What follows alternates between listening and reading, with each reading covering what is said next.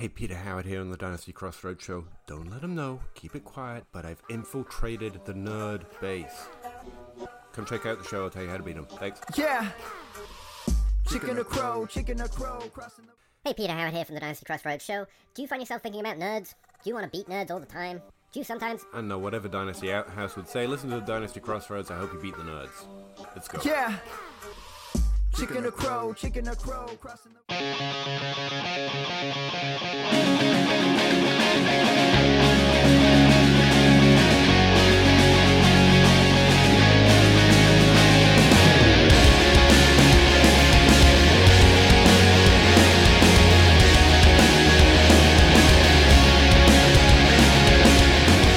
From DynastyLeagueFootball.com and the DLF Family of Podcast. It's me, it's that old SFD roaming the streets of SuperFlex City. And this is the SuperFlex Super Show. Rookie Talk rolls on, and I've got one of the absolute best here. Longtime friend of the Super Show. It's been too long since Matt Hicks has been on the show, though. At the FF_Educator, and coming off of the Senior Bowl, coming off of the Super Bowl as well. We've got Super Bowl champs, and now we can stop talking about that and focus on the rookies. And I know that's music to your ears, Matt Hicks. Thanks for coming back, man.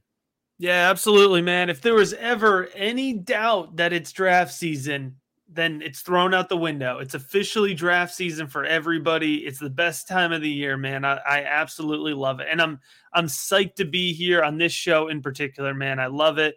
And we go back pretty far now. Yeah. It's like I said, it's been a while, but you're one of the originals, one of the original super friends of the Super Show. So it's draft season. Apparently it's Treylon Burks season. I want to talk to you about that. See if we can dump some cold water on that, or are we just gonna fan the flames? But before we get to that, this is something I've been doing every single episode for the last few weeks, and I've asked Matt to join me in this endeavor. I'm going to give you just kind of a quick action item that you can take into your off season here, a move that you can make.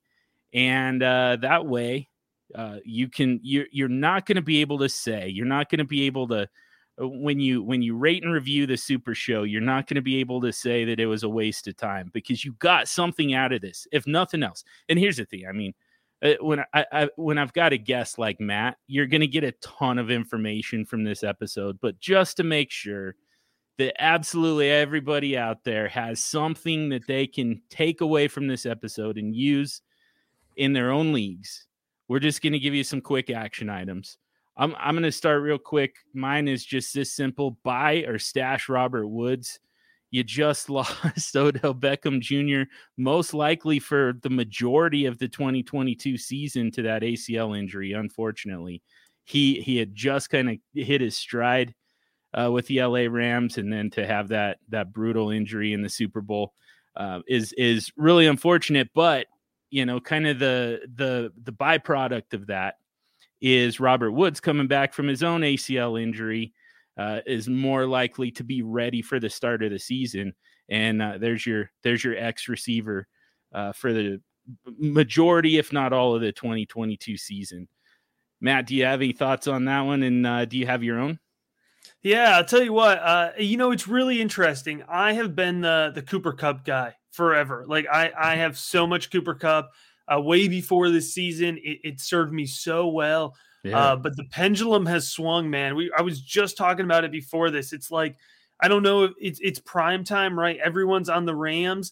Get in on that action, because I'm going to trade Cooper Kupp right now because his premium is so high. Yes. And I never thought I'd utter those words. But I think you have a really good point here. The OBJ injury, I feel like, was just kind of hidden or a very like undertone storyline. So Bobby Trees will be back, man. And Cooper Kupp is going to continue to be fantastic. But at some point, everybody has the price. And I've been seeing some prices for Kupp already. Yeah. Just 2 weeks ago, I had Addison Hayes on the show with me. And I was talking about, to me, Cooper Kupp is a sell, like you said, and it's just the fact that, I mean, he's kind of at max value right at the moment. Right. So that's it. It has nothing to do with the fact that I think that Cooper Kupp is suddenly terrible. It's not that I don't think, at least a portion of his production is going to be sustainable. He can still be, the best slot receiver in the NFL and among the absolute best wide receivers in the NFL for the time being, but you still you capitalize on something like this. You have to. Right. Yeah. Do you have an action item for us, Matt? Yeah, one of my things, and we'll dig more into this now here. Everybody's kind of, trying to throw a damn towel here on this rookie class, kind of trying to, put down. There's depth in this class. Maybe it's not as talented at the top, and it's going to feed into our discussion here today. But my dynasty action item is buy those 3rd and 4th round picks right now. I think they're going to be essentially free because folks really aren't valuing the class, I believe, correctly, especially the depth of the class. And so I know, like, I've picked up a couple orphans already this offseason because I'm a sicko. The first thing I did was turn some of those vets into 3rd and 4th round picks, right? If you are somebody who feels like you need a little bit extra ammo to compete, maybe you're looking to compete next year. Right now, 3rd and 4th round picks are going to be so cheap. And we know that picks only accumulate value the closer and closer you get to the NFL draft, right? And your rookie drafts. And so right now people are starting to catch on. They're going to put premiums on those 1st and 2nd round picks. They haven't put premiums on the 3rd and 4th round picks yet. That's my big action item right now. That's what I'm doing in my dynasty leagues. I absolutely love that. I was going to ask you, is there something that that people aren't really seeing with this draft class, that we could be doing, that we could, to give us a little bit of an edge? And here's the thing, like, so you just put out on your, I believe on the podcast, I saw it on YouTube. It's the Rookie Big Board is the YouTube channel and the podcast. Check those out. But you did a SuperFlex mock draft here fairly recently, within the last week or two, and you went 4 rounds. Where, like, this time of year, I mean, we're really just everyone's focusing on the first round. Everyone's kind of, get into the second round a little bit because, inevitably the tiers with this class in particularly, it's the wide receivers and the quarterbacks kind of spill into that second round. So it's like, all right, what the hell? Let's do 12 more. No one's going 4 rounds, man.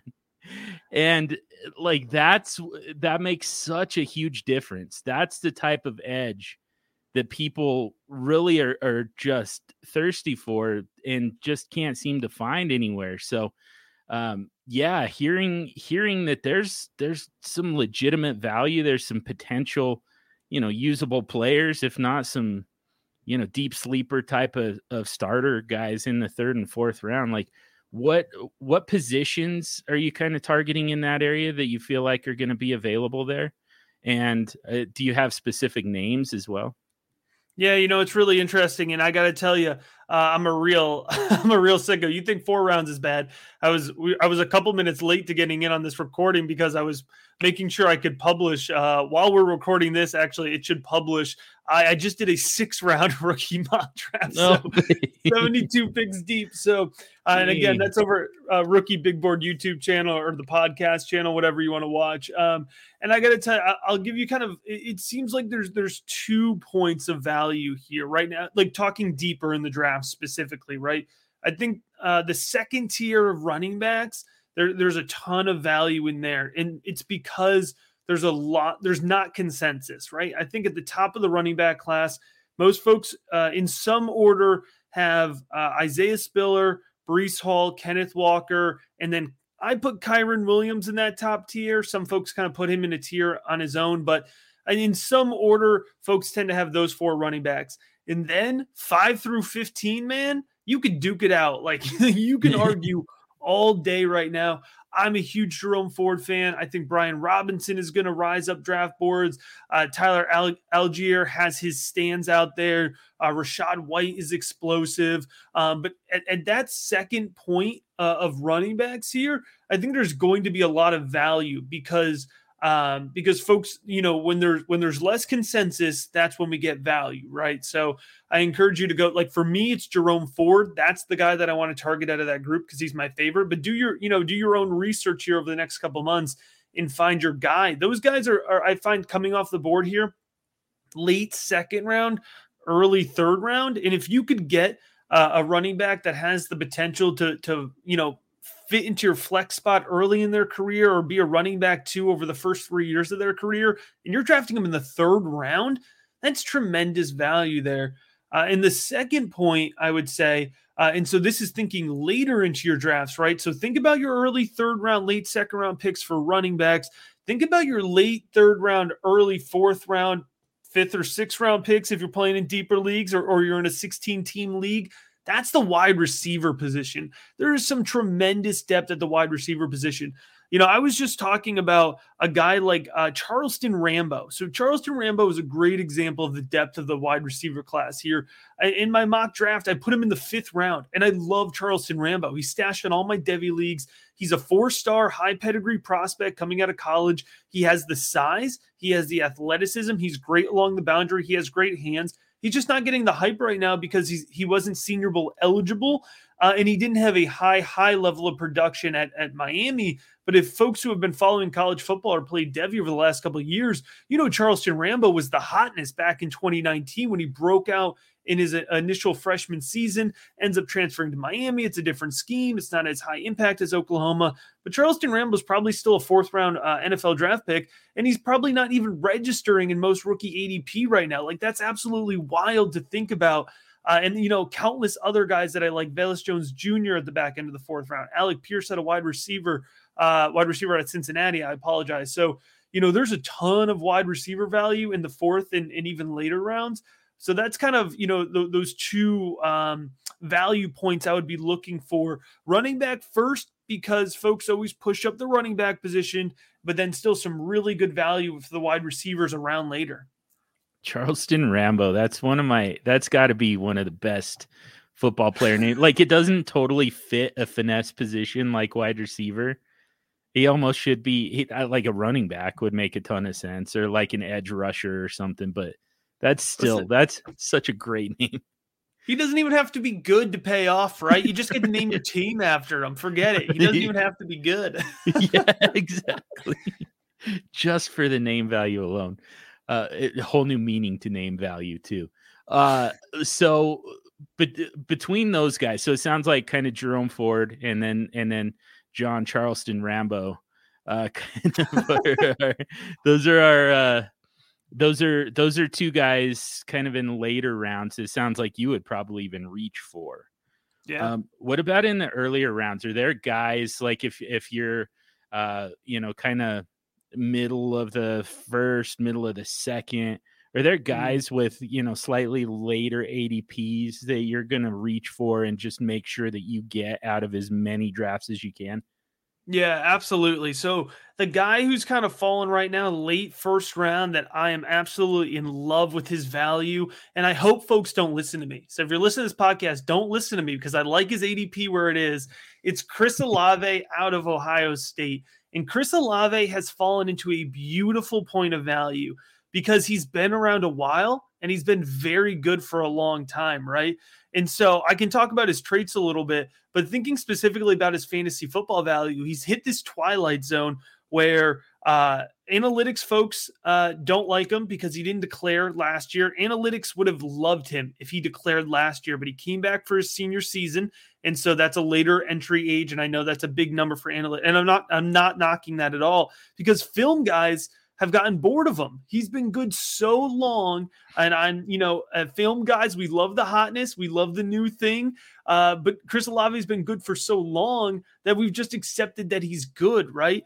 You look at him in his actual play style. So he's a really well-rounded wide receiver.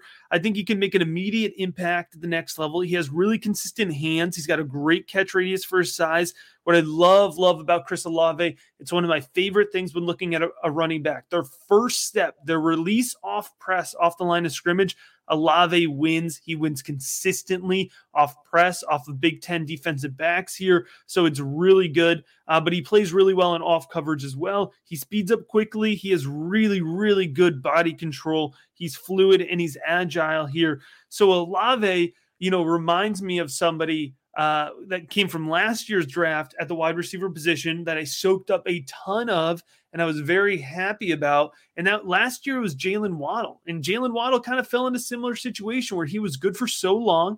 Of course, he had a little bit of a different situation where we lost track of him because he had the injury and his teammate ended up winning the Heisman. But Chris Olave, I think, is in a very similar situation. Jackson Smith and Jigba was the hotness as a younger wide receiver. He was splitting work with Garrett Wilson, who should also be a top 3 wide receiver on your board right now. So I think we just gotten bored of Chris Olave. I think we've lost him. I took him, consistently in rookie mock drafts. I've been taking him 111, 112, and I've just been absolutely loving it. So, if you're talking about a player who I think is sliding in that Jalen Waddle type range, T. Higgins slid into the early second round in a similar way. Justin Jefferson slid into the second round in a similar way in ADP. I would just absolutely, and I'm not comparing Chris Olave to those skill sets necessarily, but just talking about the way that I'm tracking his fantasy value. I'm loving what I'm seeing right now for Chris Olave. But like I said, don't listen to that. Don't follow my advice. All right. Let's not correct the ADP until we can capitalize on it.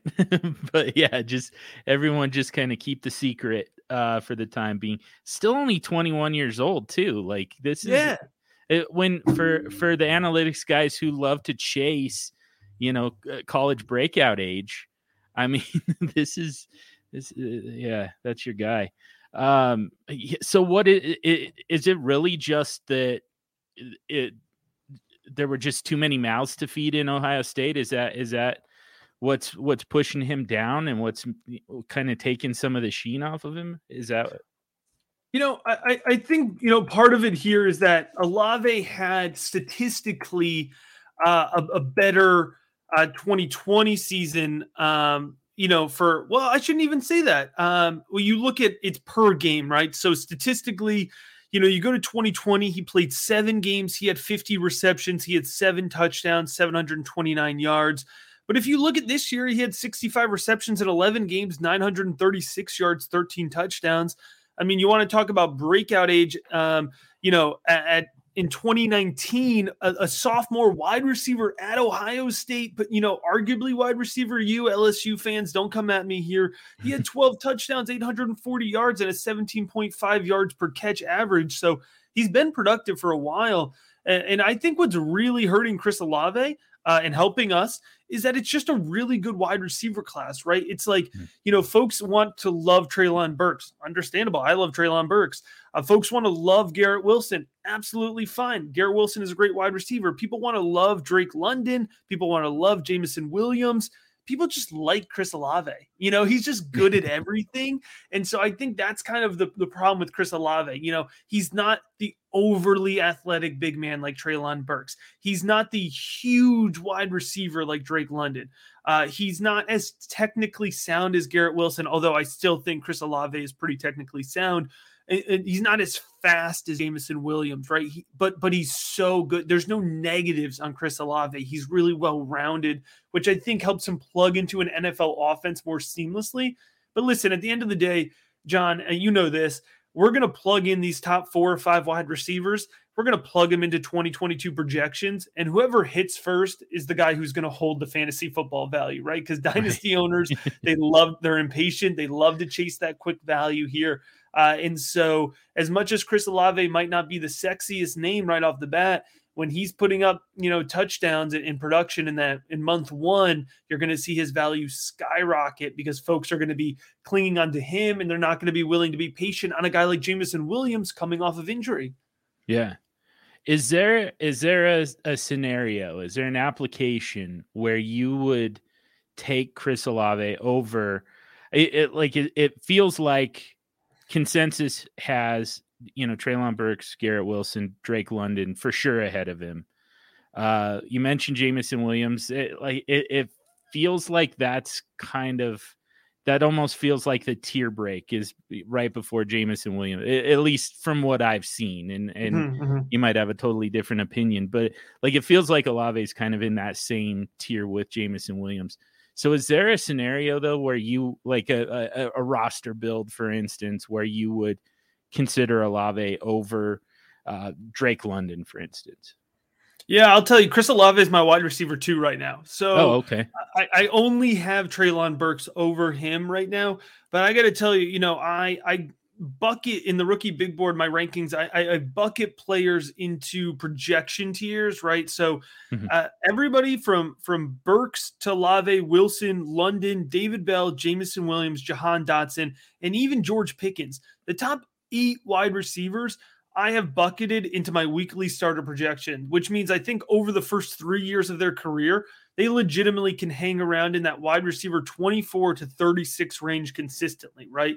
I think Treylon Burks, and I know we're going to talk about him, I think that he actually buckets a little bit higher in one quarterback projection because, there's a little bit more value at the wide receiver position there. He buckets as a league winner, which is somebody who I classify can be a wide receiver 1, right? So I think if anybody is in a different tier, it is Burks, but it's very close. And then those other guys, it's as of the pre-draft process, they're going to be very, very close. What's going to separate them about 35-40% of my value formula is about opportunity and what I can project for them once they're on an NFL roster. So a lot of that's going to be about fit, about how they play into that scheme. And then I think at that point, that's when I'm going to be ready to go to Twitter and start fighting people. But until then, I'm hedging my bets here.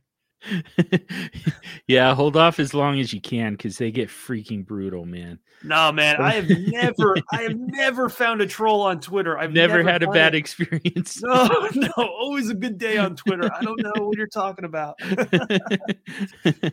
Just tell people to handcuff their own running backs once and watch what happens. There you go. Let's talk Treylon Burks. Like this is I've got like a couple. I have some fairly loaded questions. I've got some agendas here, Matt. And for every time I talk to a rookie Devy expert like yourself, the two things that are going to come up: 2022 versus 2023, because I think that there's some very important strategy there that I think that we're going to need you to weigh in on. So we'll get to that. And then Treylon Burks, because right now, speaking of the Twitter streets and they're just, their world-renowned rationality, they've got Treylon Burks right now. A lot of people are projecting Treylon Burks to be rookie pick 1.01 in a freaking SuperFlex league, which I'd really love to hear the argument for that, because you just gave the argument against it to me, talking about an 8-player tier. You don't have a tier of 8 players at quarterback. You don't have a tier of 8 players at running back. It makes those two positions, they're higher priority because they're more scarce. They're more premium, so to me, like that's part of the reason right there. Plus you look at the landscape that's already in the NFL. There are a lot of ways to replicate, what you're likely going to get from Treylon Burks. To me, that's the reason to not take him 101.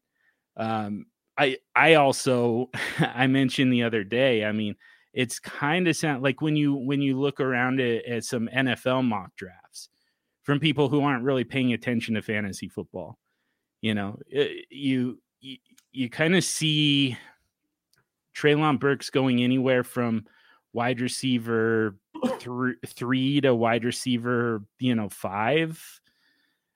We see that happening quite a bit. We're kind of basically indicating that NFL franchises, NFL scouts don't see Treylon Burks the way we do. And that's okay. They don't have to. But, I do think that we should probably question that a little bit. And I'm just curious if if there's to you, is there a scenario where he goes 101? Is there a reason to take him 101? And is there, I mean, maybe I should calm down a little bit on this Treylon Burks hate here, if you want to call it that. I mean, saying he's not 101 in a super flex apparently counts as hate, if you ask Twitter. So I'll wear that. I'll own that.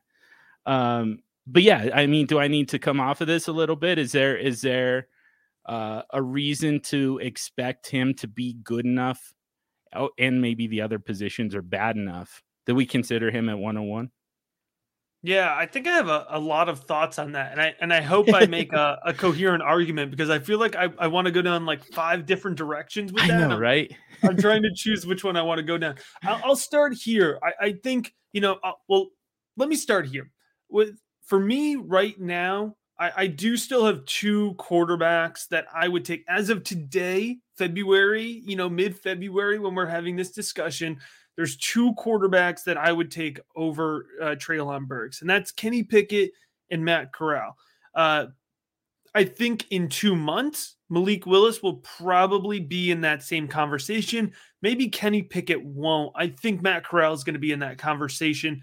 But here's why I think Treylon Burks will probably come off the board in some leagues with the 101. I'm not saying I'm going to select him with the 101. Sure. I don't think I would, because I very much, appreciate the value of the quarterback position in a super flex league. I say all the time, and, I pretty much play exclusively in super flex leagues. If I don't have 2 really good quarterbacks, and then a third quarterback who I know I'm able to fill in that QB2 slot or that super flex slot, if I don't have those 3 good, reliable quarterbacks, I never consider my super flex dynasty team a contender. Never, right? And so I understand the value of using your 101 to 102, 103 on a quarterback here who could, be one of those 3 quarterbacks that are crucial on your roster. And of course, even if they're your quarterback 4 or 5, but if you're drafting 101, you probably need some quarterback help. But that being said, Kenny Pickett, I think, is going to be a good NFL pro. He's got great mental processing. He's got good accuracy. He's got good arm talent. He's not the flashiest, right? He doesn't come with the highest ceiling. Matt Corral, he had a huge college football season, and he has a good arm. He's very accurate. He is a game manager, and I don't see that in a bad way, right? I mean, he is in the best way a game manager. And so I understand why folks, would look at Kenny Pickett and they look at Matt Corral and say, I finished last in my league last year. I want to be hype about my pick, right? Like I want to draft ceiling and I want to draft upside. And I'm a huge proponent of that. I always say, if you find players in the same tier, draft a player that has the most upside for fantasy football, because we don't play scared here, right? So I understand why folks are tempted with Treylon Burks. There's that jump out of your seat excitement value, where I think with Kenny Pickett and Matt Corral and to a degree Malik Willis, there's just a little bit less of like, I'm going to smash this pick. I'm going to turn around my team with this one pick, which you're not turning around your team with any one pick. I guess maybe unless it's Jamar Chase or Jonathan Taylor. I guess maybe you can turn your team around with one pick, but I don't think, I don't think it's going to be Kenny Pickett or Matt Corral. And I like those players. I'm drafting those players. But I think that's kind of maybe the psychology behind why Treylon Burks might go 101 in some leagues. However, I'm on your side of things. I think you can like Treylon Burks while at the same time saying, yeah, he's worth the 103. He's not worth the 101. And if you feel so inclined that you need to draft Treylon Burks at 101, try and trade down, right? Trade down to 103. And if he gets sniped from you, you get Garrett Wilson or Drake London or Chris Olave or whoever you like at 103, and you've picked up an extra 2nd round pick or future 2nd round pick or, whatever you can get by trading back. I think that's the proper approach, instead of just reaching at 101 because you want to feel a certain way when making that pick. Yeah. That's a really good point. And it, as far as, kind of piggybacking off of the psychology of it, I also can't help but wonder, this was supposed to be a really good rookie class of quarterbacks in 2021, with Trey Lance, Justin Fields, and then, of course, generational talent, Trevor Lawrence. Those were supposed to be transformative players. Mm-hmm. And we didn't get that. I mean, the closest that we got was Mac Jones, which was the one guy that nobody wanted.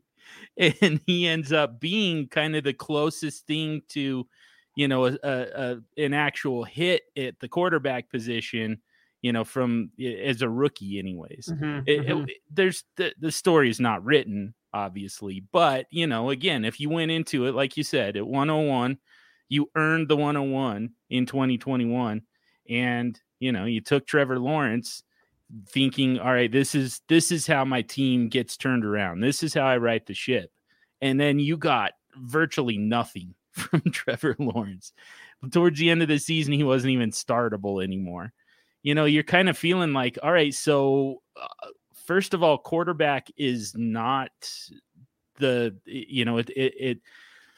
not quite as powerful as it seems. Certainly not with rookies. And then not on top of that, you saw the people who had those later picks and got Jamar Chase, around with, the fifth pick or whatever it was. And then you got Jalen Waddle in the late first or early second, and they went and won freaking championships with those guys. And you're just kind of like, all right, so that's what I need to do. That's what I need to recreate. And that's one of the biggest flaws that we have in all of fantasy football is the need to chase what just happened. Yes. And which is, that's obviously there's not going to be, they're like snowflakes. Each of these seasons, it's its own thing. It's very unique. It's not going to be a wide receiver season. It's not necessarily going to be a strong rookie wide receiver season here in 2022. It's still possible that these guys end up being, starter every week for fantasy purposes. It's possible that you get some of that, but you're also this is where it gets really hard for people to conceptualize, but you are going to get some quarterbacks out of this rookie class, believe it or not. Like, you look at the names and you're just like, SuperFlex dude's out of his mind, but you're gonna get some every week starters out of this rookie class at quarterback. That's my own personal belief. I'm kind of curious to hear more about some of those names from you. And man, here's the problem: like, we're gonna run out of time way before I get all these questions answered. But yeah, I mean, I guess here's I feel like we can kind of start to mold this a little bit for people. I feel like we can kind of start to put it into context a little bit, put it into perspective a little bit. For you, and you can absolutely throw Treylon Burks into this if you would like. I won't fault you for it. I won't trash you. You know how I feel about Treylon Burks now, but we're going to put that aside, and I'm going to put all those preconceived notions, all those priors aside, and give you free reign here. Who are the players across, all four positions? We know, we'll say three positions, because we know Trey McBride isn't sneaking into this conversation. Who are the players that you feel like are in the discussion for rookie pick 101 in a SuperFlex league, dependent on, things like landing spot, draft capital? Like, who are some guys who are right now who are kind of in that bucket who belong in the discussion if things go a certain way? Yeah. And that's a really good question. And, just quickly kind of commenting off of what you said about folks frustrated with last year's quarterback class. I think that's such a good point, because I think, people are, that could potentially be leading to this hesitation too, right? Like, last year was generational. And if they didn't hit for me in year one, why the freak is Kenny Pickett going to hit for me? Right. Right. But I think what folks, have to remember is that the quarterback position is a difficult position to translate to the NFL. It takes time, right? I think we got a little spoiled with some quick hits. Lamar Jackson, league breaker, did not hit in year one. Josh Allen did not hit in year one, right? Like Kyler Murray did not have a good first year. He had a fine first year. He didn't hit in his first year. We got spoiled with Justin Herbert, right? And so all of a sudden, everybody needs to be Justin Herbert. And then what we're seeing as a trend on the flip side of that is it used to be that we always had to wait for wide receivers, right? It was year 2 wide receiver breakout. But then you have Jamar Chase smash, you had Jalen Waddle smash, Justin Jefferson smash. And now I think folks are saying, wait, now I don't have to wait for wide receiver and I do have to wait for quarterback. Why am I doing that? I think that's such a good point. Now we have to wait on running backs too. Jonathan Taylor took a year. It just kind of flipped everything upside down. Like what? All right, so what the hell do we do then? Right. I mean, it's like, it's part of the process, people. I talked about it, but I try to manipulate in my dynasty leagues the fact that people are not patient dynasty players, right? And I'm guilty of it to a degree just as much as everybody else, but I think one of the advantages that I have is that you go in and you draft these players with confidence, you give them some time, right? We miss on players that we're confident on, of course, but I'm going to give them some time before I really take the L on them. I will not give them some time before I take the victory laps. Now, on the flip side of that, I'll just throw that out there. But tying back into the original question here of who could potentially go 101, I think the player that we're not talking a ton about just yet, and I alluded to this earlier, I think Malik Willis could go 101. Malik Willis had a good Senior Bowl, and he's got the upside. He's got a huge arm. He has pure athleticism, and I am using the word athleticism, not mobility, right? Like he is fluid, he's elusive, he has good field vision, so he can run the ball and he can throw the ball. And we know whether you feel like it's a broken system, whether you feel like it is just the way SuperFlex should be, we know if you can run, you have a huge upside in fantasy football right now at the quarterback position, right? Malik Willis is somebody who originally, when you were hearing NFL chatter, maybe he's a late first round pick, maybe he's a second round NFL draft pick. I got to tell you, I think mid first round is his floor right now. Malik Willis is going in the first round of the 2022 NFL draft after Mobile. I feel very confident saying that. And I wouldn't be shocked if he's QB1 off the board for NFL purposes. In terms of quarterback, I think Kenny Pickett could also be quarterback 1 off the board in the 2022 NFL draft. And if that does happen, then I think he could be the 101 in SuperFlex leagues. We've talked about Treylon Burks. I do put him in that conversation. I don't think we have to keep repeating that. For me, one of the 2 running backs could be the 101, Isaiah Spiller, who is my higher rated running back, but I know there's folks who like Breece Hall as well. Isaiah Spiller for me is a really well-rounded running back. He's really smooth. He's methodical. He has solid vision. He shows the ability to consistently read open gaps. He can create his own space. He's got clean footwork. He's got good lateral movement. He has subtle slipperiness to his game. And I think he's a really, really effective goal line back. And that in particular can help push his fantasy football value. There are folks who are really high on Breece Hall because they love his production in college and they like his tape. I like Breece Hall. I wouldn't draft him with my top pick. I probably won't end up with any Breece Hall because I think he's just good.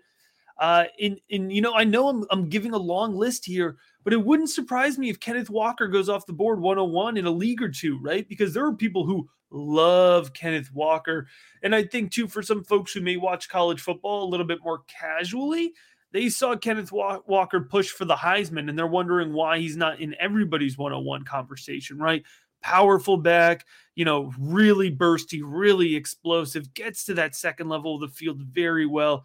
And so I think there's, 3 running backs that legitimately could go 101 on top of all the wide receivers that we've mentioned. I think in particular, on top of Burks, it's Garrett Wilson or Drake London. Those seem to be the 2 wide receivers that folks are very excited about.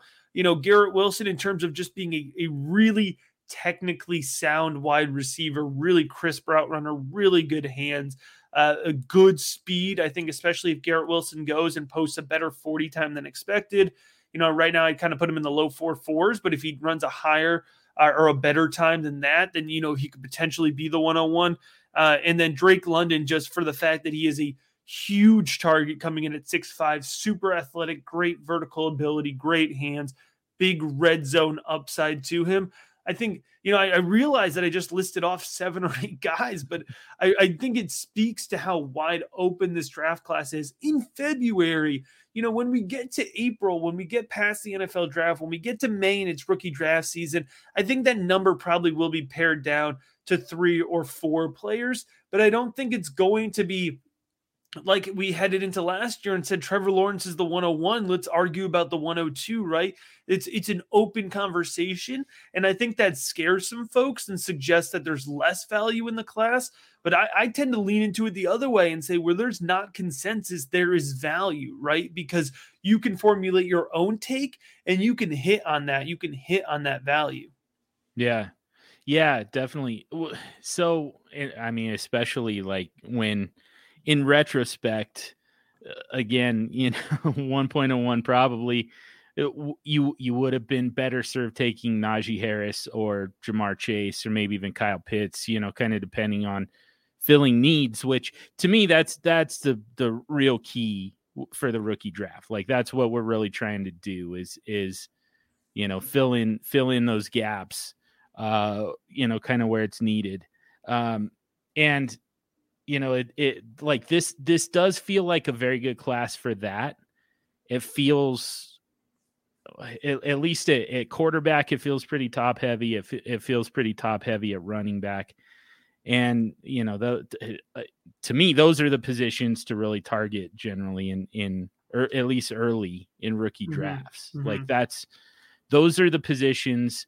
I mean, you got to have quarterbacks. You talked about it earlier. You got to have, you have to feel good about the quarterback position, whatever that looks like, whether it's quarterback extreme or, you're the third guest in the last 3 out of 3, basically, who have said, I want those 2 elite studs, and then I want a little bit of depth, Mm-hmm. And so, if you don't have that, like this is your chance. This is the way that you kind of rebuild that.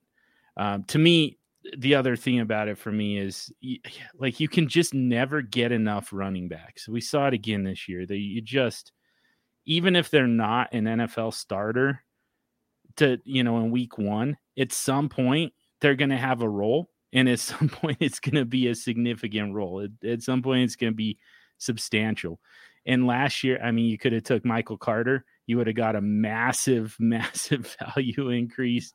There are even some guys that I'm not even thinking of at the moment. Javonte Williams ended up being a pretty big. Go down to Elijah Mitchell. Go down to Chuba Hubbard. Yes. Kenny Gainwell had weeks where, he was a running back too this past year, and Ramondre Stevenson, Khalil Herbert, what a good example, right? Yeah. Like at the running back position, you only need them to be, the running back 2 or 3 on a roster. And what's so great about the running back position is, draft capital is important. It's important to me. I value it in. But for the running back specifically, you can draft the running back that you love that goes in the 5th, 6th, 7th round of the NFL draft that goes undrafted, because it only takes one injury, right? It only takes CMC going down, David Montgomery going down, and all of a sudden, you're relevant. And running backs, it's not fun. Running backs go down all the time, right? And so there's always opportunity for you to stash on your taxi squad or at the bottom of your roster. Especially we were talking about those 3rd round picks, those late 2nd round picks. If you're accumulating those right now, you're going to have some really good running back stabs to take. And they could, very quickly pay off for you. I mean, if you told me that Chuba Hubbard was gonna put up, the type of weeks that he did, you would never be able to project that. But that's why you have those spots on the bottom of your bench or in your taxi squad. Yeah, exactly. Man, I loved Chuba Hubbard too, and it felt like a bad landing spot. It was terrible. It was behind Christian McCaffrey. Right. Yeah. You're like, forget this guy. I mean, folks that were already off of him, I was off of him, to be completely honest with you. And And then he ends up in Carolina. And you're almost like, for me, who is off of Chuba Hubbard, I was like, this is great. I didn't waste somebody I like in this landing spot. And then it ends up that it works out for him. Now, the long-term value is terrible, of course, but if you flipped them while you could, good on you. Yeah, absolutely. Yeah. And it just kind of goes to show, like you said, I mean, there's the running backs are, at some point, if they're high enough on the depth chart, at some point they're going to have a role. So yeah, It's a great opportunity to just kind of load up on them. And that's the cheapest you're going to get them is in that rookie draft. It works the exact same way at the top end, by the way, Jonathan Taylor, Najee Harris, both of those guys are worth significantly more than what you would have rookie pick 1.01. So like you've got to give up a couple of those in order to get to those guys now. So easily. Yeah. And I had plenty of folks telling me that Najee Harris should not have been the running back one in last year's class. And, easily was a running back one overall in fantasy football. That was fun. That was a fun ride. Yeah. For a lot of people, he just jumped up into the top 5 in a lot of people's dynasty rankings. And it's based on usage and it's based on the opportunity. And so I guess kind of where I meant to go with that before I started meandering way off is back to the landing spot for Najee Harris is really kind of part of what pushed him up. And again, you mentioned, running backs, it's not so much draft capital like that matters, but it's still, they're going to have a role at some point. So whatever. Landing spots are a little hard to tell as well.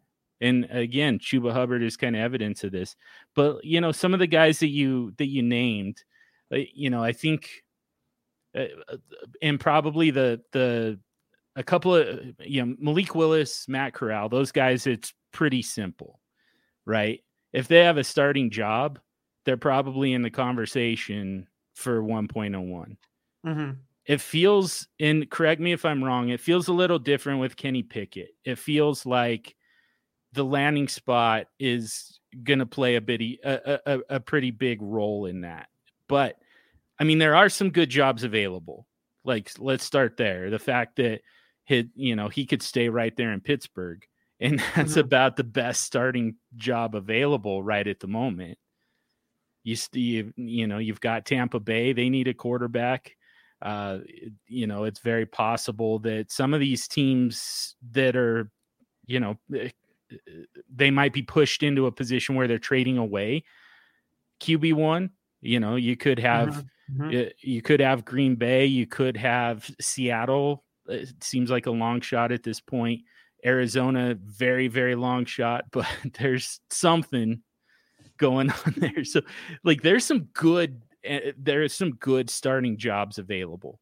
Yeah. Is that what we're looking for from Kenny Pickett? Does it have to be a job like that? And conversely, Sam Howell ends up in one of those jobs. Does that put him in the conversation, or is it still just a matter of talent for you? Is it still just Kenny Pickett's? Wherever he goes, he's got all the tools. Sam Howell, wherever he goes, he's just not quite talented enough for, however you want to put it, to make it into that conversation. Listen, the quarterback position, and this is one of the reasons that the quarterback position is so difficult to evaluate and hit on properly, because much of their success depends on what the organization does with them. There's essentially no quarterback. I think Trevor Lawrence is a great example. There's no quarterback here who could come out of college and succeed in every single NFL organization, right? You look at, we referenced Lamar Jackson earlier. The Ravens spent multiple years completely revamping their offense, revamping the players that they put around him to be able to tailor specifically to his skill set. Like the Ravens invested heavily in their interior offensive line because they knew that those guards needed to be able to pull, those guards needed to be mobile and be able to kind of set the tone there. And then they built from the outside. And then it was only recently that they started, spending significant draft capital on wide receiver. And we won't even get into Hollywood Brown because I'm seeing a bunch of news popping up on the side about Hollywood Brown. But, you look at Josh Allen. Josh Allen was a raw quarterback prospect. The Bills were patient with him. They gave him multiple years to develop. And what the Bills did really well, they didn't just go out and throw a bunch of money randomly around or a bunch of high draft capital picks. They got to know their quarterback, and they went out and got wide receivers that fit Josh Allen's style. Like, yeah, they went and got Stephon Diggs, who would probably be good with any wide receiver or any quarterback. But you think about the way they intentionally got Gabriel Davis to stretch the field. That was a 4th round selection in the NFL draft. It was a great pick by the Bills. They brought in, really leaned into Cole Beasley there and Dawson Knox's athleticism, right? So they built really intentional weapons around them. And so that's a long-winded way of saying that this landing spot is going to be crucial for any of these quarterbacks, right? And you look at the top, and you see some landmines, man. I'm a Giants fan. I'm terrified for fantasy football of whatever quarterback goes to this completely broken team. Hopefully we're on the rise, right? It seems like we're going in the right direction. I just praise the Bills front office with what they did with quarterbacks. So, maybe that's a positive sign of encouragement. And the Giants have a good defensive base there. So maybe that is a good landing spot, but I would focus more on the development, the coaches there, the front office there, more necessarily than I would about immediate projection, what you could fit into that first slot. Carolina at 6 probably won't go quarterback. They might.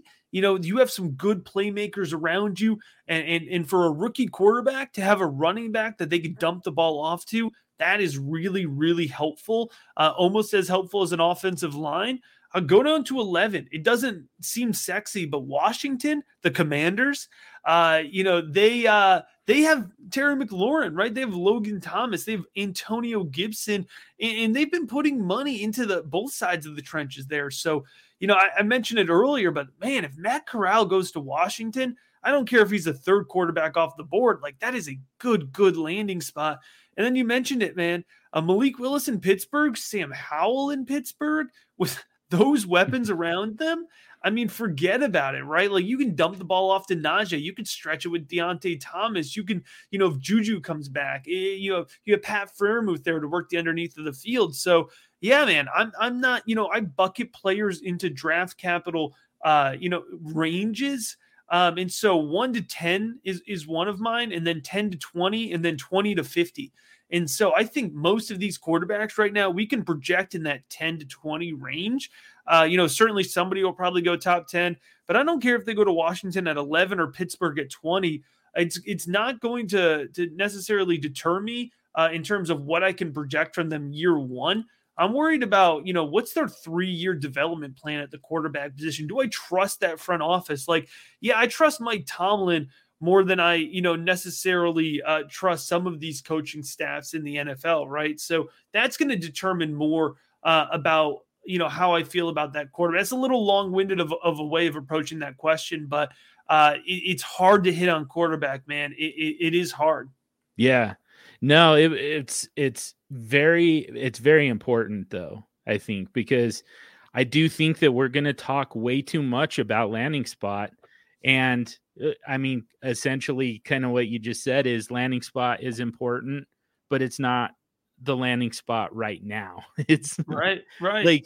Like for instance, I just last week I said Zach Wilson is a buy for me in for dynasty purposes.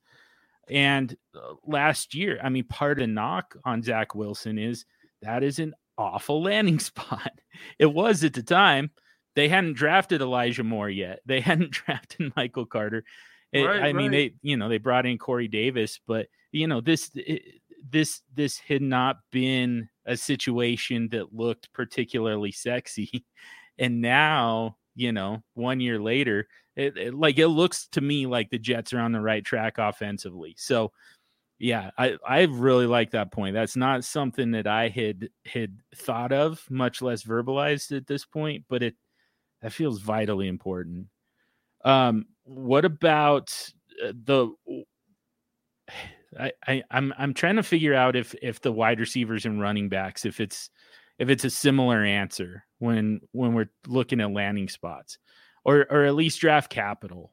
Is that and kind of back to Treylon Burks, for instance. Like I said, a lot of mock drafts have him going a little bit later than some of these more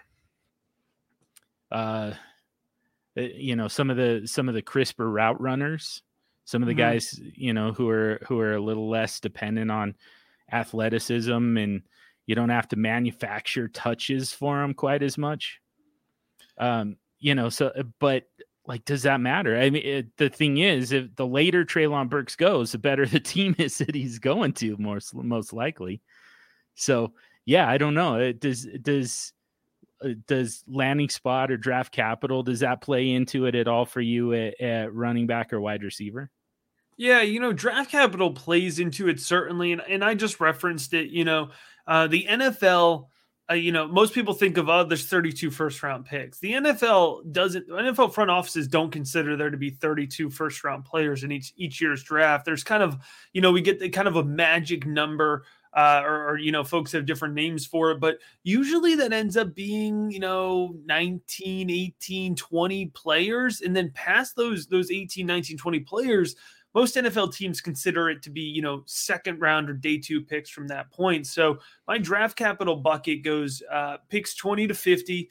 And then this year it's 50 to 102. That second number will change based on the compensation numbers. But, I mentioned that to say, especially in this year's running back class, there might be one player that gets in that 20 to 50 bucket. And then from that point on, 50 to 102 is going to be, 3 or 4 or 5 other running backs. Right. And so it's kind of wide open. When I'm thinking about the running backs, for me, the year 1 projection does matter a lot more for the running back and the wide receiver position.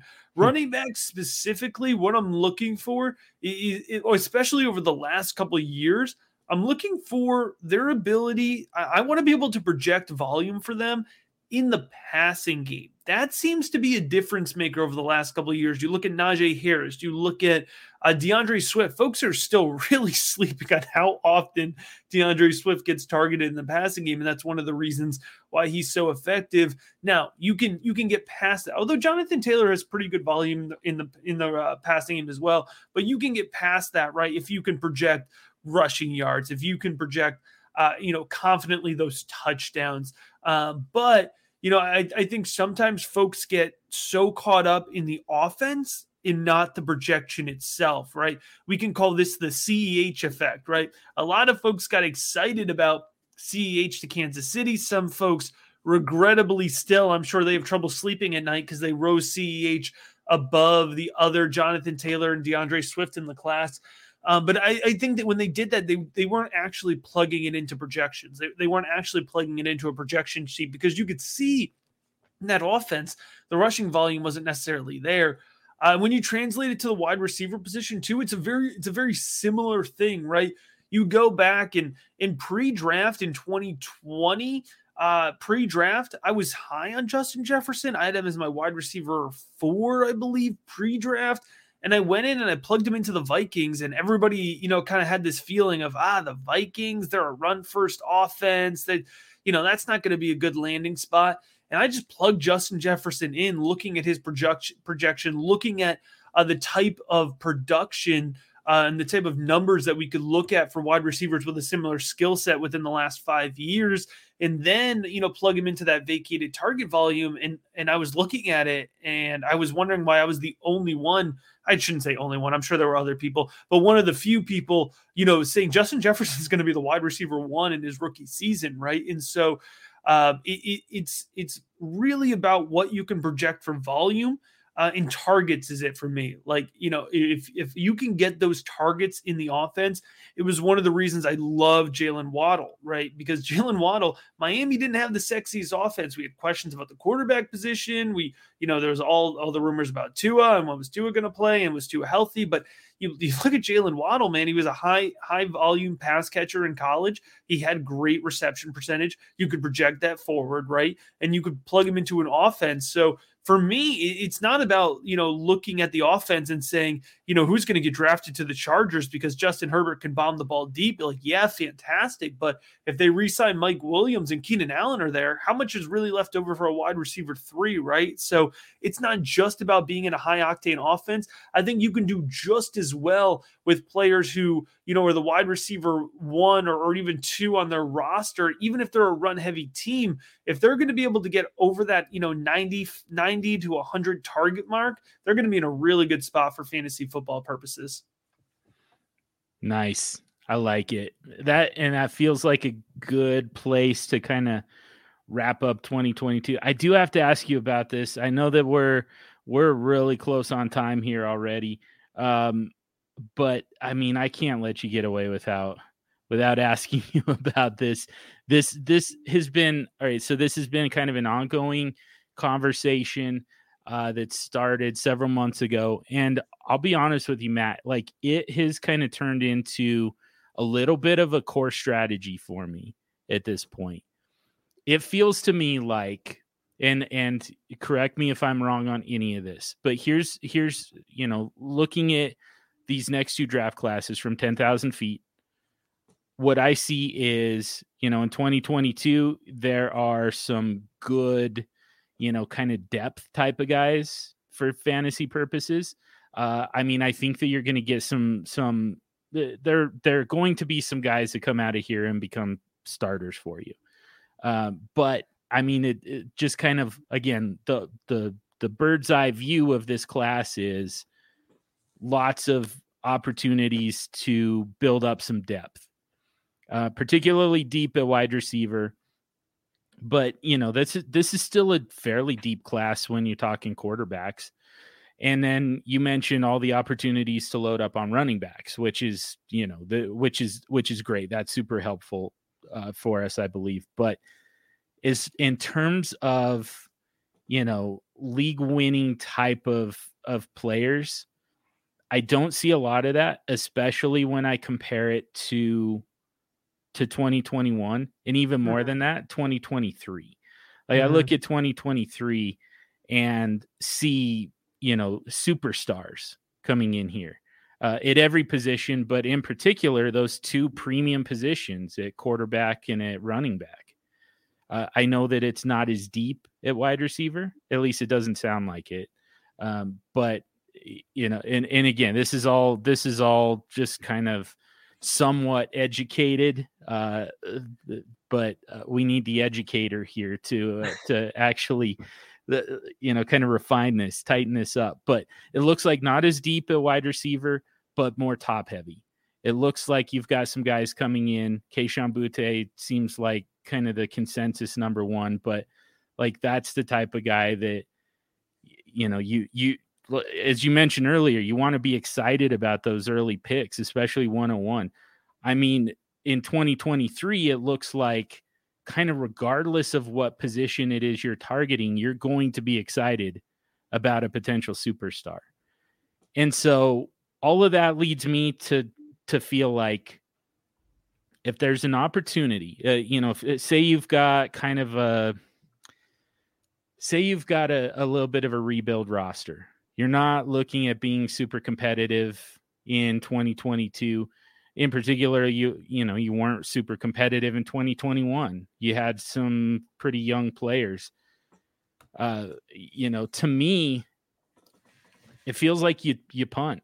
It feels like you punt 2022, trade out of 2022, tank for the year to make your own pick better in 2023 while you're loading up on other people's 2023 picks, and take advantage of the fact that 2023 looks like a class that is going to set you up to actually build a dynasty.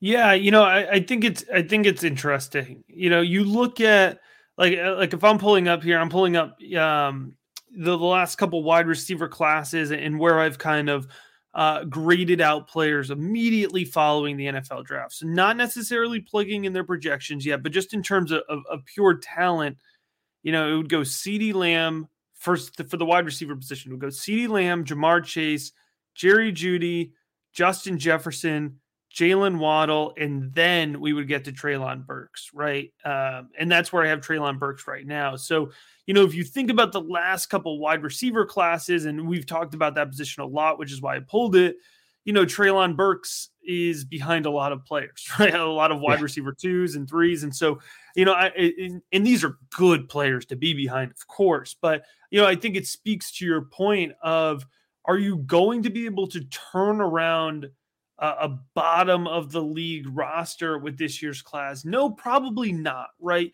And it takes a rare class to be able to do that. And I think, folks want 2023 to be that class, and it could be. But one of the things that I like to try to preface for folks is that every year at this time of the year, we feel better about next year's class than when we get to this time of the year, right?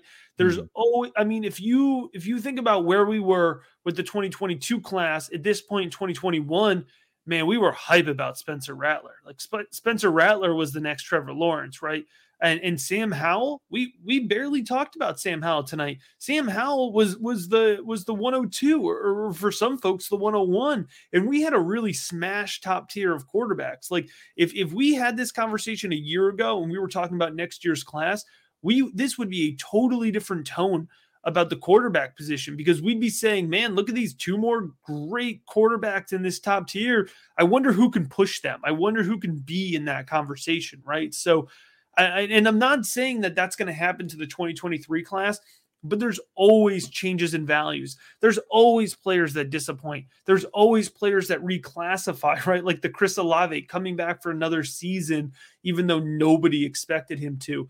That being said, I think that there's an approach in between, right? I think for me, if I was saying, man, I got no shot this year, but I have the 101, I'd try to trade back from the 101 to the 106. I'd try to trade back from the 106 to the 112. I try to trade.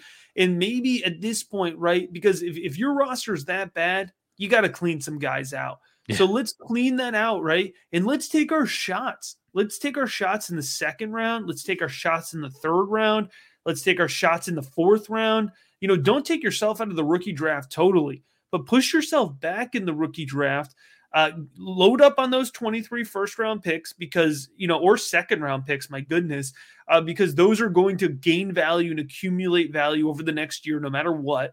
Right. So I'd say, you're in the right for going and getting those picks, but don't rule yourself out of this year's class, because if you do hit on this year's Elijah Mitchell, right, you can go ahead and flip Elijah Mitchell for a first round pick next year. I've already done that. But if you do that at the peak, right, if you hit on this year's Mac Jones, the quarterback that falls into the second round, even if you don't need him, even if you don't feel like he's a foundation for your roster, you can flip that for a pick, maybe a younger player and a pick in 2023. So I say all of that because I do think that there's a lot of value. And especially if your roster is that bad, you want to build depth. And you're going to do that with second, third, and fourth round picks, right? So I think that there's a way to be in between. I don't think you're wrong for saying I can't turn around my garbage roster with just this draft class. You probably can't. I don't know if you're going to be able to do that in 2023 yet either. So let's start in 2022. Let's take some shots. Let's try to hit on some of those guys. And hopefully you have a better foundation to build off of in 2023 so that every year you're not just trying to nail every rookie pick. It's a tough strategy to hit on. It is. I really like that too, just because, we still know, just based on career expectancy, you want quarterbacks in place, you want wide receivers in place. Is as great as it would feel to be able to add Bryce Young to, really kind of any kind of roster. I've been telling people, a big part of this strategy for me, it's like get everything else in place except for the running backs. And then, like I said, guide it to the bottom within the rules of your league, guide that thing to 101 because Bijan Robinson is going to change your life. Like that's essentially. I mean, Bijan's good. Like there are some really freaking talented players in next year's class. Like, do not get me wrong. There are talented and Bijan is ridiculous. And, Bryce Young can be absolutely fantastic. Jameer Gibbs. I mean, Keishawn Butte, you talked about him. I mean, and there's always players that come out of nowhere, right? In that, Kenneth Walker would have never been in the conversation for a top 3 running back going into last year. Matt Corral never would have been in the top quarterback conversation. So there will be players that come out of nowhere too, and we get just as excited about, and that's what makes it fun. But, I think you're right. Especially if you're looking long-term, to not invest in this year's running back class early. Don't spend your first round pick in that because you don't want to burn that shelf life, right? You need those running backs when they can compete, but stash them on your taxi squad. I think that's where you want to go with the running backs. I think that's a smart roster build. Yeah.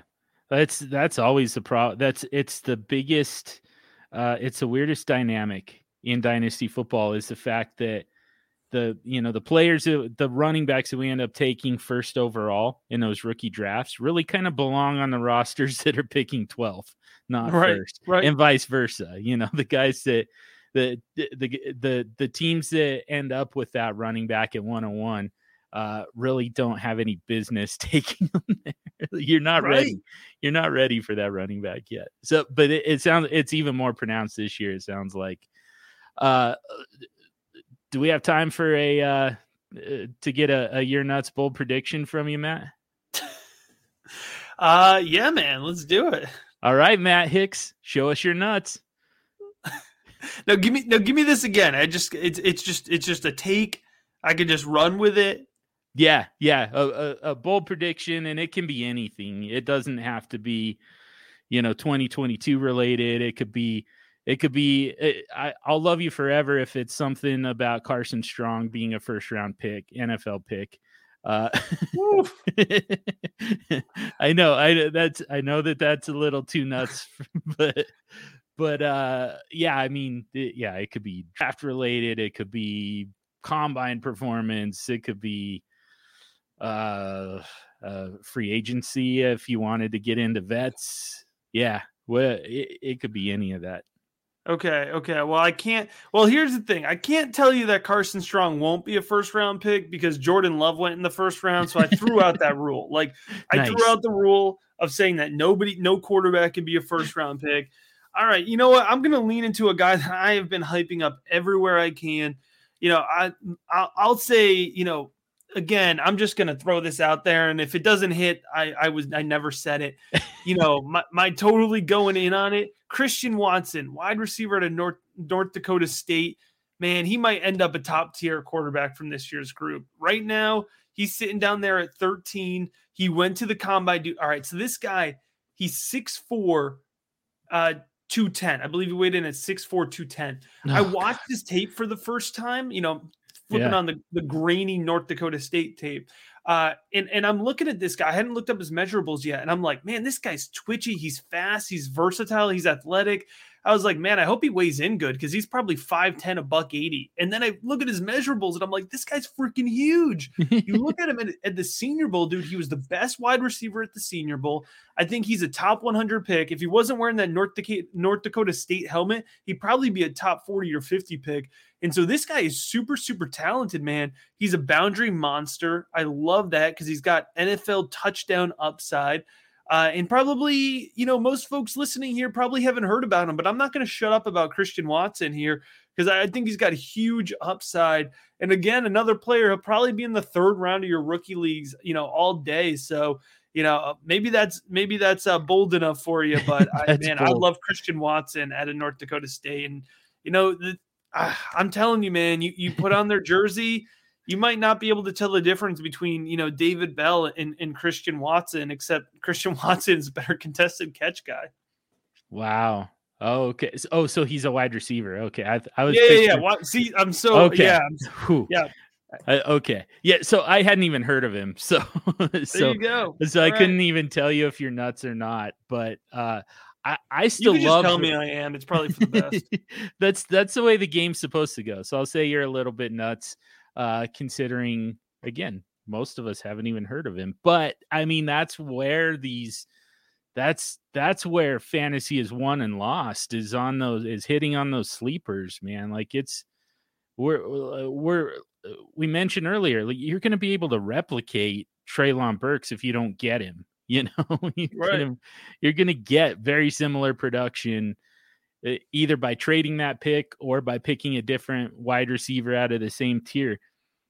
But it's the Christian Watsons of the world. It's the Cooper Kupps of the world. He wasn't a high draft capital Washington, guy. man. I mean, yeah absolutely. Yeah, those are the type of guys that win leagues for us. So I like it.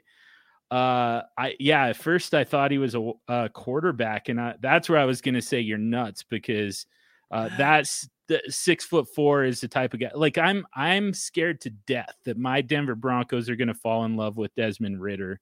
Oh man, don't do that to me. Don't do that to me, man.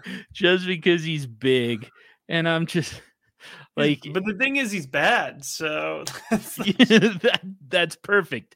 That's what we look for. That we look for. Actually, big, yeah.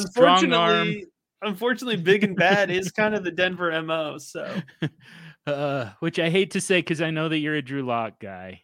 Yeah, well, kind of one of the holdouts. Never give up on Drew. Next year's the year.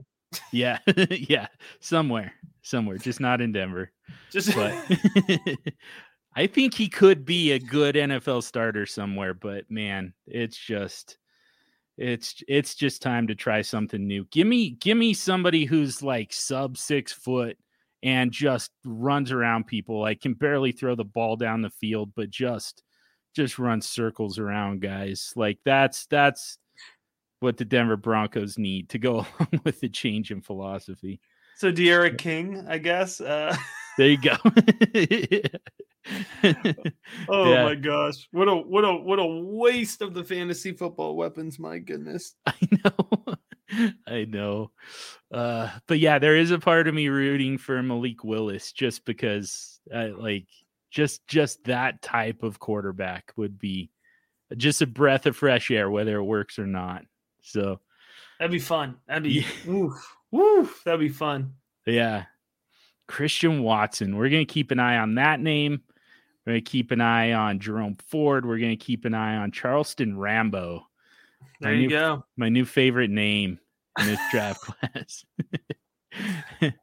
And we're going to keep an eye on the Rookie Big Board. Again, there's a podcast and a YouTube channel. You do it live on YouTube and then put it up on the podcast. Is that every episode that you do it that way?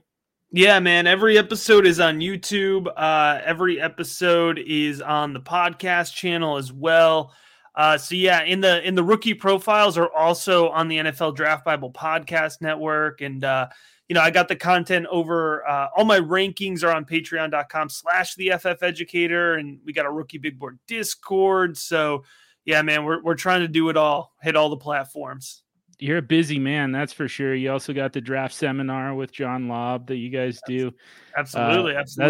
That's on YouTube, or on the that ends up on the Rookie Big Board YouTube channel and on the NFL Draft Bible Network, I believe. Yeah, you got it, man. You got it. Yeah, you have so much going on. It's hard to pin all of it down, but I think we got it all right. I think we got it all, man. Yeah. Nice. Matt, so good to have you back. Thanks for coming on, my brother. It's like I said, it was way too long. We need to do it more often, and especially if you're going to give us this much useful information. Holy hell! Why am I just bringing on Stompy to yell at me about stupid shit all the time when we could be learning something from the FF Educator? Oh man, I'm gonna get a DM from Stompy after this. No, listen, man, it's so I enjoyed this conversation because I'm happy. Normally I'm just talking about players and just talking about evals, which is fine. It's great. But, this is a good strategy based conversation. And I know that's what this podcast really circles back to so often. So it was really great for me. I feel like I talked through some concepts. So this was mutually beneficial here. Nice. I have never heard that before from a guest. So most of them are like, man, never again. Man. Like, what the hell was that? He just said stupid shit about how he's not drafting any players in 2022, but except for Carson Strong. Just Carson Strong. That's it. 100% exposure. And that's the perfect, because you'll just need a 4th round pick. No, I'm just kidding. Man, we should have stopped 2 seconds ago before you went after my guy. Man, yeah, I'd like my quarterbacks to have 2 knees. So that's yeah, I know. Man, yeah, we could easily talk more about that. That just tells me that we probably need to meet up again this off season so we can talk about Carson Strong and so much more. There's so much more that we could and will discuss. So again, thank you, Matt, for coming on at the FF_educator. Join that Patreon, Patreon/the FF and keep up with all of Matt's work. Hell yeah. So let's wrap it up there for the week. Subscribe to the podcast if you haven't already. Subscribe to the DLF family of podcasts mega feed. Do me a huge favor and rate and review the Super Show. That just helps me to get out to more people and touch on more topics that are useful to you, our super friends. You can get at me on Twitter at SuperFlexDude, at SuperFlexShow. This episode was dedicated in loving memory to James the Brain Catoulis. Thank you to DLF for the platform. Thank you to Heart and Soul Radio for the music. And above all else, thank you for listening. And until next week, stay sexy and super flexy.